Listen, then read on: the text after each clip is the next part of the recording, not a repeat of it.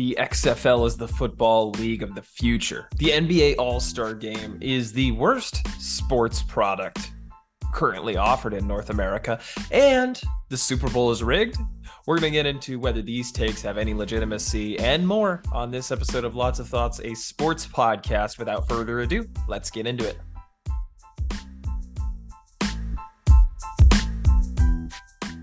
I want to thank each and every one of you for listening to this episode of the podcast. I really appreciate all the support. It's been great for the growth of not only the audio platform, but the YouTube. If you're not already subscribed, check us out on YouTube at Lots of Thoughts Sports. If you are on YouTube and you want to listen to us on an audio platform, you can find us. Just search Lots of Thoughts, a sports podcast, or click the links in the description. You'll find us on any podcast platform, Apple Podcasts, Spotify, Google Podcasts. You can visit our website, lotsofthoughts.godaddysites.com. There you can access the podcast, the newsletter, the YouTube, merchandise, and all the socials. I'm not going to drop all the ads. They're all in the description, most of which were at Lots of Thoughts Sports, but a few that are different. Follow us on whatever platform you'd like. Once again, thank you for all the support over the past few months. I know there hasn't been a lot of content recently. An update on my personal life. If you know me personally and you don't know this already, then I apologize that this is the way you're finding out, but I got married recently. So there has not been a lot of content out this past week, but we're looking to ramp that up soon, starting with this episode. And it's kind of a multifaceted episode. I put out an episode. If you haven't seen it already, I highly, highly recommend you go back and watch it. The last episode that was put out, episode 57, I believe, of the podcast. And I had special guest Matthew Burwald on his second episode with me here on Lots of Thoughts Sports, and it was our second annual predicting the next year's week 1 NFL starting quarterbacks for each team, and it's a lot of fun. I encourage you to listen to that episode, put down your own list of who you think is going to start for each team, and compare as we go ahead toward the football season. We're kind of trying to predict all the free agency moves, all the draft moves, all the trades potentially, and there's a lot of quarterback movement in the offseason, and potential quarterback movement in the offseason. And I'd love to talk about that on this episode, but I'm gonna save that for future episodes. And we did talk about quite a bit of it on that episode. So if you're starving for NFL offseason content, go back and watch that. We are going to talk about the Super Bowl. We are going to talk about the XFL and the NBA All-Star Game. Let's start with the Super Bowl, though. I've seen a lot of takes that it's rigged because of that late call between Kansas City and Philadelphia, and I have to say, I think the call is correct. I'm going to come out and say that right now. I think you make that call 10 times out of 10. It sucks that that's the way the Super Bowl is going to be remembered. These were two teams that were fairly even, two really good quarterbacks, right? Patrick Mahomes is one of the best quarterbacks of all time. And Jalen Hurts is really an up and coming quarterback. And even though this game had its ups and downs, had a lot of moments that people can look back on and enjoy, it's going to be remembered for that last holding call. And if you didn't see it, who was it that held? It wasn't CJ Gardner-Johnson. It was it Bradbury? Yeah, I think it was Bradbury that held Juju Smith-Schuster last play, second to last play, I guess. It led to a big gain, and Kansas City ended up winning, taking the lead and winning it there. And listen, did that decide the game? No, in my opinion, it didn't. It was a key pivotal issue and a key moment. But the Eagles had plenty of times that they could have put that game to bed. They were up 10 at one point at halftime, right? And even though that's something reasonable for Kansas City to make up in a half, it's still an opportunity for Philadelphia that they could have taken to really, put the stake in the heart of Kansas City, in the heart of Mahomes. And if you score enough points on that defense, Mahomes can, is going to have a tough time coming back. But he came back. They came back as a team. And Philadelphia, you can't say Philadelphia didn't have their opportunities earlier in the game to make big plays. It sucks that, like I said, it sucks that this is how it's going to be remembered, but you make that call 10 times out of 10. And the ridiculous take that this game is rigged because of that is absolutely ludicrous. And I know there was a call earlier in the game where the same defensive back, I believe it was James Bradbury, got away with something a little more egregious, and then later on they kind of tightened the ropes. And I don't think that's the best way to officiate a football game. You can make the argument that every play is going to have a holding if you call it, but there was a clear moment in that play where James Bradbury pulled on the jersey of Juju Smith-Schuster, and you just can't let that go that late. I don't know if it was a catchable ball or not. I don't know if Patrick Mahomes kind of aired it out a little bit because he saw the hold, because it sure seemed like Patrick Mahomes knew there was going to be a flag coming. The flag hadn't been thrown when he threw the ball, but it seemed like he knew it was on its way. So I'm not sure about the whole overall merit of the play, but I could tell you that that should be called 10 times out of 10, and it sucks that it happened there. Overall, I thought the game was a good one. You know, Kansas City came back well. Halftime show was great with Rihanna. A lot of people watched that apparently more than watch the actual Super Bowl. But you know, it was a great ending to the season. I think it was the two best NFL teams, and I predicted a Chiefs win by a touchdown. Never would have guessed the score that high, 35-38, and it was a field goal, not a touchdown. So I guess I was a little bit off there, but nonetheless, congrats to Patrick Mahomes and the Chiefs, and of course Jalen Hurts. After he gets paid, they're going to be back again relatively soon. Patrick Mahomes is really an interesting conversation. It's something I talked about on a previous episode. What was that, about 2 weeks ago now? Where the question now becomes not whether Patrick Mahomes is the best quarterback in the league, because I think he's clear away the best quarterback in the league. And you can disagree with me if you want. You could argue Joe Burrow. I guess you could argue Josh Allen, but I'd take Patrick Mahomes over both of them without a shadow of a doubt. I think you could start to place him on greatest of all time lists. And I'm not saying he's outshining Tom Brady. I'm not saying he's outshining Joe Montana. I don't even think he's outshining guys like Peyton Manning or Dan Marino, but he's in the conversation. He's got 2 championships. He's putting up incredible stats. And the eye test, man, the eye test is what really does it. I think if you look at quarterbacks all time, and it's a unique position in sports where they're given so much credit for the win that I don't think players in other sports are, especially players limited to one position. You look at the NBA, right? There is a lot of narrative around stars having rings, and a lot of people say Jordan having 6 kind of elevates him over LeBron only having 4, but it's not confined to a single position, right? LeBron's a forward, sometimes plays point guard. Jordan, right? Of course, a shooting guard, although sometimes played small forward. Steph Curry is a shooting guard who's had, you know, more recent success in the championship window. Did I say shooting guard? I meant point guard, obviously.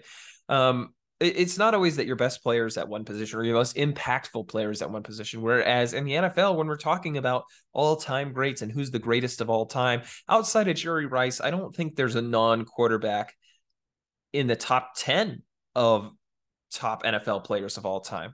So the way that quarterbacks are so dependent on the championships and the game that they win is unique to them. And baseball, don't even get me started. I mean, who cares about rings, right? Mike Trout's the best player in baseball. Maybe it's Shohei Ohtani. It doesn't matter. Either way, they're both on the Angels, and the Angels have been awful. So football has, and quarterbacks themselves as a position, have a unique narrative on winning and losing.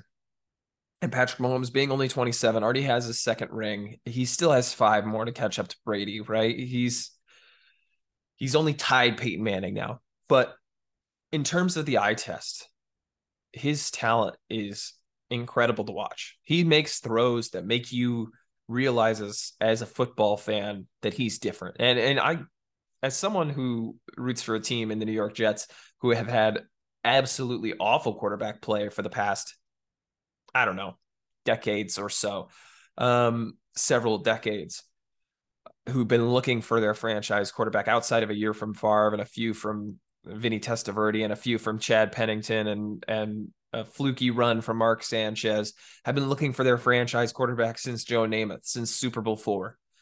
I think it's an interesting conversation to see the difference. Or it's an interesting comparison to see the difference between a guy like Patrick Mahomes and a guy who starts for the Jets. It doesn't matter, pick any one of them, right? It's Zach Wilson, Joe Flacco, Sam Darnold, Mike White. It doesn't matter. You really notice the difference in talent, in ability, in production, in just overall mindset, just the ability to stay in a play and make a play where it doesn't seem like there's going to be one available. And that's what Patrick Mahomes does. He makes plays when they don't seem to be available. Steve Young talked about this on several platforms. I think on ESPN is where I saw it. In that Patrick Mahomes has a level above other quarterbacks in the league right now, like Joe Burrow, because he's able to run and get those free yards that are down in the middle of the field that weren't there 10, 15, 20 years ago in the NFL, or weren't there, 30, 40 years ago when Steve Young played. And not only is his running ability something like that, but his ability to scramble and make a play with incredible arm angles, incredible throwing angles in terms of where his body is positioned is something that I think is unmatched among NFL quarterbacks in today's game, and maybe all time. If I had to say the most talented quarterback of all time, I think Patrick Mahomes ranks higher on the list. But when we say greatest of all time, right, Brady's got to top that list. And he's not the most talented of all time, but his success, his accomplishments, his accuracy are definitely things that propel him to number one. But I think Patrick Mahomes is not far down that list. And I think if he wins 2, 3, 4 more championships, I think we're talking about them in the same breath, if not Patrick Mahomes, just a step above Brady because of his natural talent and his ability on the football field and his passing of the eye test that I think Brady doesn't always or hasn't always done. Nonetheless, a fun season. I'm excited for football next year, man. Speaking of football, the XFL started this past week. And if you're not familiar, this is a startup league that's been off and on as time has gone throughout. Vince McMahon most recently owned it and then sold it to Dwayne "The Rock" Johnson and a few other investors for around $15 million. There's 8 current franchises, and I'm going to run through them just in case you're not familiar. I highly, highly, highly encourage you to check out some games, even if you're not a football fan and you're interested in hearing the comparison of the sports, or you're interested in getting into a new sport, or if you are a football fan, which I assume you are because you're listening to this podcast, and you're doubtful about the XFL and its potential to rival the NFL, please watch a game. And please listen to what I have to say first. The NFL cannot be rivaled. I'm just going to say that right off the bat. The NFL is king in the United States of America. And everything I'm going to speak to talking about football is, of course, relative to the United States, although the NFL is making attempts to expand internationally. I think there's a path open for that, especially in Europe and other countries in North America. But that's not today's conversation. And I love to make a whole podcast episode on expansion, especially international expansion in the NFL. But focusing on the United States of America, football is king and the NFL is king. Doesn't matter what's going on, the NFL game is always going to reign supreme. It's the same reason that other sports don't compete with the NFL directly. It's the same reason that basketball games are scheduled in the morning of Super Bowl Sunday or the early afternoon, and they don't compete with the Super Bowl. It's the same reason that college football plays on Saturdays. It doesn't dare rival the NFL on Sundays. And even though they have separate spaces, right? College football is very prominent in separate geographic areas like the South, the Southern United States, towards Alabama, Mississippi, that kind of area, Georgia. And the NFL is more popular in more of the big cities in the North. It doesn't matter. The college football is not going to compete with the NFL when it comes to viewership and watchability. So they don't. They just don't. And you don't blame them whatsoever. You can't blame them. I think the biggest mistake when it comes to expansion leagues like the XFL, like the USFL, like the AAF, that have been around in previous existences is that they try to compete with the NFL. And I think Dwayne "The Rock" Johnson has done a unique thing here in avoiding doing that. First, I want to run through the teams and what I think is awesome about this league. So I'm just going to briefly go through. We have the San Antonio Brahmas, coached by Hines Ward. Of course, former Steelers player, and also had some coaching experience. Super Bowl, multi-time Super Bowl champion. He had the Arlington Renegades, reiteration of the Dallas Renegades, now moving to Arlington, coached by Bob Stoops, of course, of University of Oklahoma fame. Then we have the Houston Roughnecks, coached by Wade Phillips. You might remember his father was the head coach of the Houston Oilers, as Bum Phillips, back in the day. Wade Phillips has been all around. I think he was most recently the defensive coordinator for the Los Angeles Rams, I want to say, when Sean McVay took over there. Incredible coach, and probably should have a job in the NFL. The Seattle Sea Dragons, coached by Jim Haslett, who's been around the NFL quite a bit. St. Louis Battlehawks coming back, bringing football back to St. Louis, coached by Anthony Becht, who also coached in was it the AAF, I believe, for San Diego, or that might have been the first edition of the XFL. I'm not too sure on that. The DC Defenders, coached by Reggie Barlow, who most recently coached at Virginia State and also had a pretty good playing career in the NFL. The Vegas Vipers, coached by Rod Woodson, coached and played for the Raiders for a while, multi-time All-Pro in the NFL. And then we have Terrell Buckley coaching the Orlando Guardians. Of course, he was most recently with Ole Miss, but also had a pretty deep playing career, spanning around 10 years, 15 years in the NFL. Super Bowl champion as well. Now, these are some decent names. When I looked at the XFL coaching list, the last iteration before COVID, when Vince McMahon ran it and then shut it down, I thought, oh, okay, I've heard of some of these guys. In this one, I've heard of every single one of these guys: Terrell Buckley, Rod Woodson, Reggie Barlow, Anthony Becht, Jim Haslett, Wade Phillips, Bob Stoops, Hines Ward. There's some real solid name value there. That's the first level of this. The XFL went out and paid high level, relatively high level coaching talent, right? And I think that leads to what the XFL wants to do in comparison to the NFL.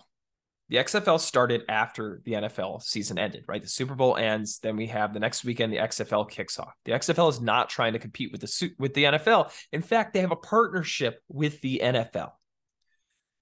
What the XFL's primary goal, in my opinion, should be is to end up like the G League of the NFL. And if you're not familiar with the G League, it's a basketball developmental league for the NBA, where almost every team has a partner team in the G League that they can send up and down two-way players. So you'll sign up, players to a two-way contract where they can spend some time with the big league team, if you will, some time with the G League team for more development to get more minutes. And there's also players on the G League team who, are searching for extending their career and extending their development. And then the G League also has a team called the G League Ignite that serves as an alternative to college basketball. And what that team does is it has tryouts just like any other NBA team would, I guess, and takes kids from high school and brings them in to compete against other G League teams. And these are high-level draft picks. Scoot Henderson, for example, who's projected to go number 2 overall in this upcoming draft, NBA draft, is on the G League Ignite. There's some real talent here. Multiple first-round picks expected from the G League Ignite. And it's considered an alternative to going to college, where you're not going to make as much as you would be in the NBA, but you're going to get real stellar NBA, nearly NBA talent competition for the most talented college potential athletes, if that makes sense. And I think that's what the XFL could do. I'm going to come back to this. Let me focus on the teams. What the XFL is also smart in doing in their scheduling is that they're not targeting areas that have other alternatives after the Super Bowl. I currently live in New York. You think of New York after the Super Bowl is over, even the Knicks and Nets are playing, and that's part of, the interest in the town. It's spring training season, man. The Yankees and the Mets, two great teams this year. That's the focus. The focus is on Aaron Judge. The focus is on Justin Verlander and Max Scherzer. Focus is on the Bronx and Queens. The focus is not on football. And the last edition of the XFL had the Orlando Guardians in New York as the New York Guardians. And they weren't a great success. I believe they were playing at a soccer field, which I'll talk about in a second as a real step up there. But they didn't have success. And you see the XFL's teams target areas that maybe have an increased focus on football, that are college football towns, if you will, college football areas, right? We have Houston, we have Orlando, we have Arlington, San Antonio, St. Louis, Vegas, all of these areas with either increased or a legitimate football love that may be above every other sport in the area. And so when you have that, you have a lot more of an interest. You have more of an excitement going to games, and that shows on the television product. If you watched XFL games this time around, you could see, I mean, it's only been 1 week, but you could see the level of excitement it has increased compared to what it was last season. And these are real stadiums they're filling. I hinted at the teams playing in soccer stadiums previously, and some of them still do, but some of them are filling real XFL stadiums. I don't have it in front of me. I wish I did. But in terms of the stadiums they're playing in, the San Antonio's playing in the Alamo Dome, which is a big stadium. Arlington, the Renegades, they're playing in what was Globe Life Field, the first edition. I believe now it's called Choctaw Stadium. After the Texas Rangers rebuilt, they left the old stadium up. That's where the Arlington Renegades are playing. The Seattle Sea Dragons are playing in Lumen Field, which is where the Seattle Seahawks play.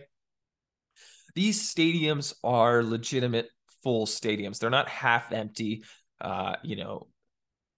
community college looking stadiums that I think other developmental leagues have launched in the past, in the USFL and the AAF and the XFL in previous iterations. And Dwayne Johnson has made these business decisions to not only open in areas, not only avoid competing with the NFL and form a partnership, not only to open in areas with a real desire for football. I didn't even talk about St. Louis relaunching in St. Louis in the former Rams stadium, where the city has been dying for football since the Rams left to LA. But not only did he launch in those areas, but more importantly, I think he understands the overall business aspect of it, the marketing aspect of it, and that the XFL has a real opportunity to be different, and not just to be different, if that makes sense. They're being different to be innovative, to be that partner that the NFL needs. Not only could they develop into a league where talent comes in instead of going to college and competes at a high level before they make it to the NFL, which I think should be their goal, as I mentioned, like the G League, but they become sort of a rules tester, like the minor leagues are for baseball. So if you haven't watched a game, like I said, I highly recommend it. But I can kind of give you a brief on some of the things that I find the most interesting. I have the list of rule differences from the NFL. I'm not going to go through all of them. But for example, first off, there's tiered extra points. So if you want to, if you score a touchdown, you have 3 different options. You have a so-called 2-point conversion attempt from 3 different places. So what we would traditionally call a 2-point conversion in the NFL, right? It's either a run or pass play, but it's not worth 2 points. If you go from the 2-yard line, it's worth 1 point. If you go from the 5-yard line, it's worth 2 points. And if you go from the 10-yard line, it's worth 3 points. So you have a situation where you get 6 for the touchdown, right? And then you have an opportunity to either get another 1, 2, or 3 points on top of that. So you could get 9 points for a touchdown, right? It makes the game a lot more attainable in late moments. It makes late moments more exciting. What else here? There's some things about the clock that I don't think are really too important. One thing is the kickoffs. Teams line up 5 yards apart, and at the 30 and 35 respectively, and the ball is kicked off. And then when that player catches the ball, only then can the defenders move on the kickoff. It's a lot safer for head injuries. I could make a whole conversation about head injuries in the NFL, but kickoffs have a majority of the issues. Kickoffs and punts are really devastating when it comes to head injuries and really overall injuries in general. But this significantly reduces injuries, and I think is a better way for kickoffs to actually happen while still staying action-packed. Another thing, in the fourth quarter, instead of doing a traditional onside kick, which you can do at any time through the game, you could do a 4th and 15 conversion from your own 25-yard line. So if you get that, then you just take over the ball right there. And I think the traditional onside kick has really lost a lot of luster in the NFL. It rarely happens. rarely is converted. There's the word I'm looking for. And so having an option where you can run an offensive play, think about if they launched this in the NFL. And that's what this is. This is a testing, if you will, for the NFL to see which rules they like and they can take over. Imagine this is in the NFL, right? Patrick Mahomes is down 2 touchdowns, 3 minutes left in the game. No need for some fugazi 10-yard onside kick or, potentially punting it back. They could go for the touchdown, go for the 3-point conversion, go for this 4th and 15, and then just drive all the way down the field again. You put the best offenses on the field in late moments, and I think that makes the game more interesting. There's a rule about a double forward pass if the first forward pass is behind the line of scrimmage, which I think is not really too exciting, but it's worth noting. And there's overtime as well, which are fun, I guess. The overtime rules are a little different. You start with the ball on the opponent's 5-yard line and then try to score, and taking turns in that, 3 attempts per team. But what I think is also interesting, especially, is the rule, the officiating. So there is in the XFL centralized replay, essentially. So they have a replay official that's in a command center that's off somewhere else. I forgot where it is. It's in a specific location. They have communication to the referees on the field. And so they can either correct any errors on non-reviewable plays. They can worry about player safety at any point during the game, or any issue in the last 5 minutes at all, and in overtime. So just like in the NFL, the head coaches can challenge a play, and there's direct communication from the control center to the referees. And what's cool about it is you can see the communication. There's a camera in the control center. This is not some dude, sitting way off and he buzzes into the ref on the field and you have no idea what's going on as a viewer. You are in the control center there. You're hearing the conversation and the logic and the reasoning of why these referees are flipping the call. It makes it a lot more understandable and approachable from a fan's perspective. You're not sitting there wondering, thinking this guy's stupid. You're sitting there saying, okay, that's the reasoning. Wow, I don't agree, or wow, I do agree, but at least you understand where the referees are coming from. There's a lot more honesty in it as well. There's a lot less of a potential for people saying a call is rigged, because if you review a late call in the XFL's version of the Super Bowl on a holding play on Juju Smith-Schuster between the Chiefs and the Eagles, you're hearing the logic in the control center of why that was called and why they're going to confirm that call. And so that centralized location, I think, is a way into the future that the NFL could use. And it's one of the few, or I should say, it's one of the strongest rules that the XFL is launching that the NFL could take over down the road. And this is why I believe the XFL is the future. It's the testing lab. When you had in baseball, for example, you had bigger bases being tried out in the minors. You had a pitch clock being tried out in the minors, and those went well, and those are being implemented into today's MLB, and I'm excited for them. In the NFL, you could have the same thing where XFL is testing out certain rules. That's the beauty of this partnership. That's the beauty of the two leagues working in coexistence, is that they are symbiotic. They're helping each other out from a rules perspective and from a media and marketing and promotion perspective, but that's not really the point. Although I could talk about the marketing of the XFL for a long time on this podcast, as a marketing guy myself, but you have an opportunity for this developmental technology. I'd like to see it expand, to be honest. So one of my pet peeves about the NFL is that the archaic technology that we use. We're having refs stand on the goal line watching a guy leap over a hurdle of offensive linemen and trying to see if the ball crossed the plane via cameras. To track first downs, we're touting out a 10-yard chain from the sideline. If they don't know the spot accurately, they're running the chain over manually, just picking up the chain, carrying it over.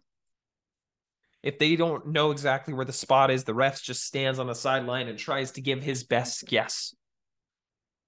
It's the most ridiculous thing in the world that a multi-billion-dollar industry, multi-billion-dollar enterprise in the NFL is using archaic things like a guy standing on the sideline giving his best judgment and a guy picking up a 10-yard chain and carrying it down to the middle of the field with a note card for potential of precise measurements as their way of tracking progress on the field. And I like to see the XFL test more of that out, test more of this technology out. Maybe it's using like the eagle eye technology that tennis uses to challenge whether it calls in or out, and they kind of show like a preview of almost like an animated image of where the ball hit. I think you could use something very similar, ball tracking and high technology cameras for first down placements, for chains, for first down yardage accomplishments. You're telling me you couldn't have a chip tracker in the ball that just automatically marks off when the ball gets into the end zone and crosses the plane? You're telling me a league that makes billions of dollars, not millions, billions, but billions of dollars, and is watched all around the country intently, that had what 100 million plus live viewers in the Super Bowl, that's selling $1 million 30-second commercials, multi-million dollar 30-second commercials, that they can't put a chip in the ball to track whether it's across the plane to the goal line, and we got to have two 70-year-old men stand on the sidelines trying their best to figure out where the ball is? No, I don't believe that for a second. And I don't believe that the NFL has any excuse now. The XFL could be the perfect testing launch for, or testing site for something like this to launch. And, you handle the kinks in the XFL before you take it to the NFL. And that's why I think the XFL is the future. It's the future of developing the sport of football to make consumers happy. Not only being a developmental league, which I think also improves the overall product, but being something that can test rules, that can test different ways that the game progresses. I think the XFL is really, truly the future of football. All right, on to NBA All-Star Weekend. I didn't watch a whole lot of it, and I kind of don't want to talk about it on the podcast, but it's just another underwhelming product. And I don't know whether it's the fact that there's no real monetary value, that players don't enjoy the competition that there once was. I don't know if formats need to be refreshed more often to keep players interested. I don't know if players are worried about injury. I don't know if the injury of players who should be in the All-Star game is what, is decreasing the interest overall. And frankly, I don't know how to fix it.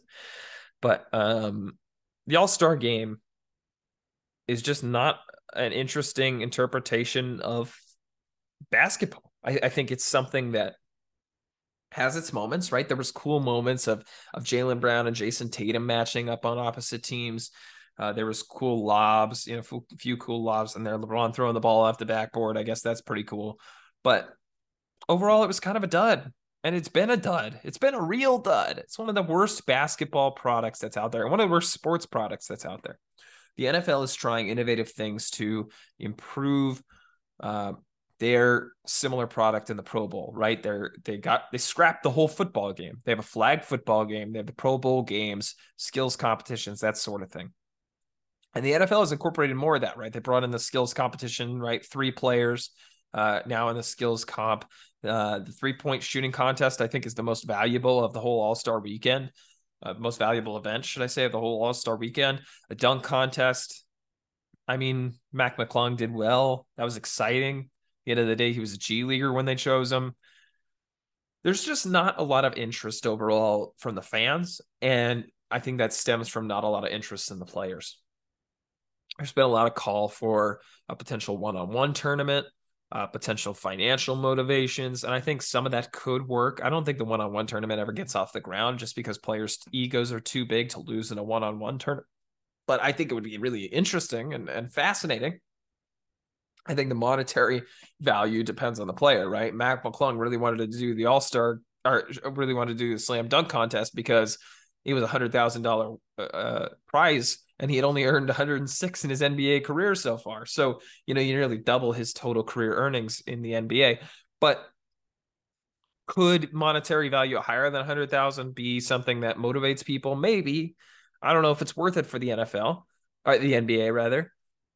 What I do think could work, and I'm not sure it would go over well, is when you have these, this wouldn't fix the All-Star game, but it would fix things like the dunk contest, is when you have these competitions, make them only accessible by All-Stars. So if you are chosen for the All-Star game, you have to participate in the slam dunk contest.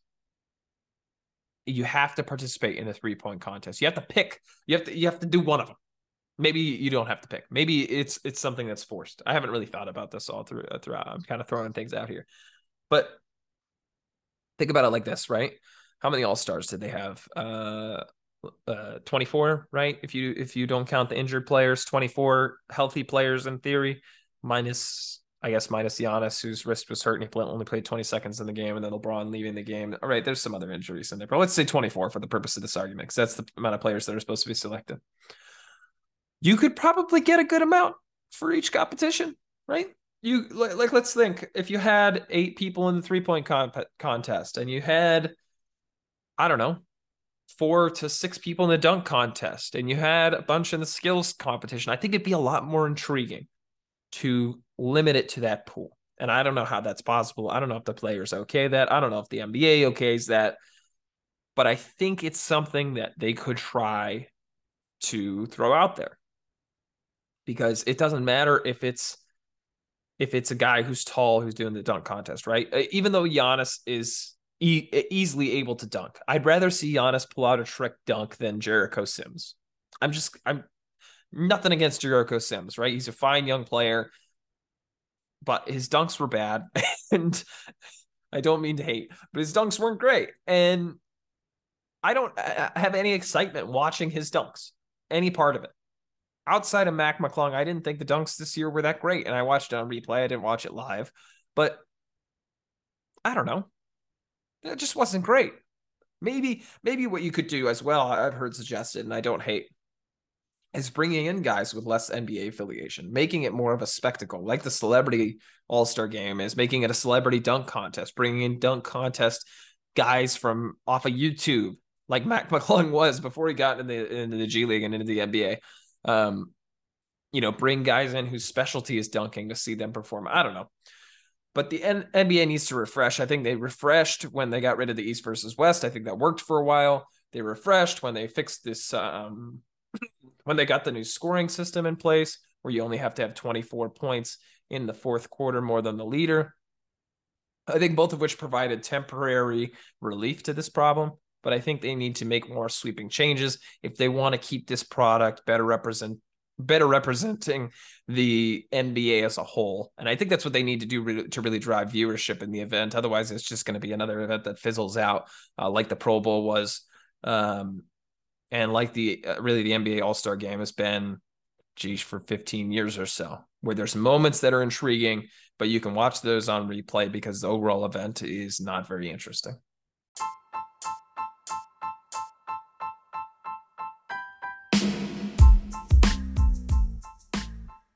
Well, that'll do it for this episode of Lots of Thoughts, a sports podcast. I hope you enjoyed the conversation about the Super Bowl, about the XFL, about the NBA All-Star Weekend.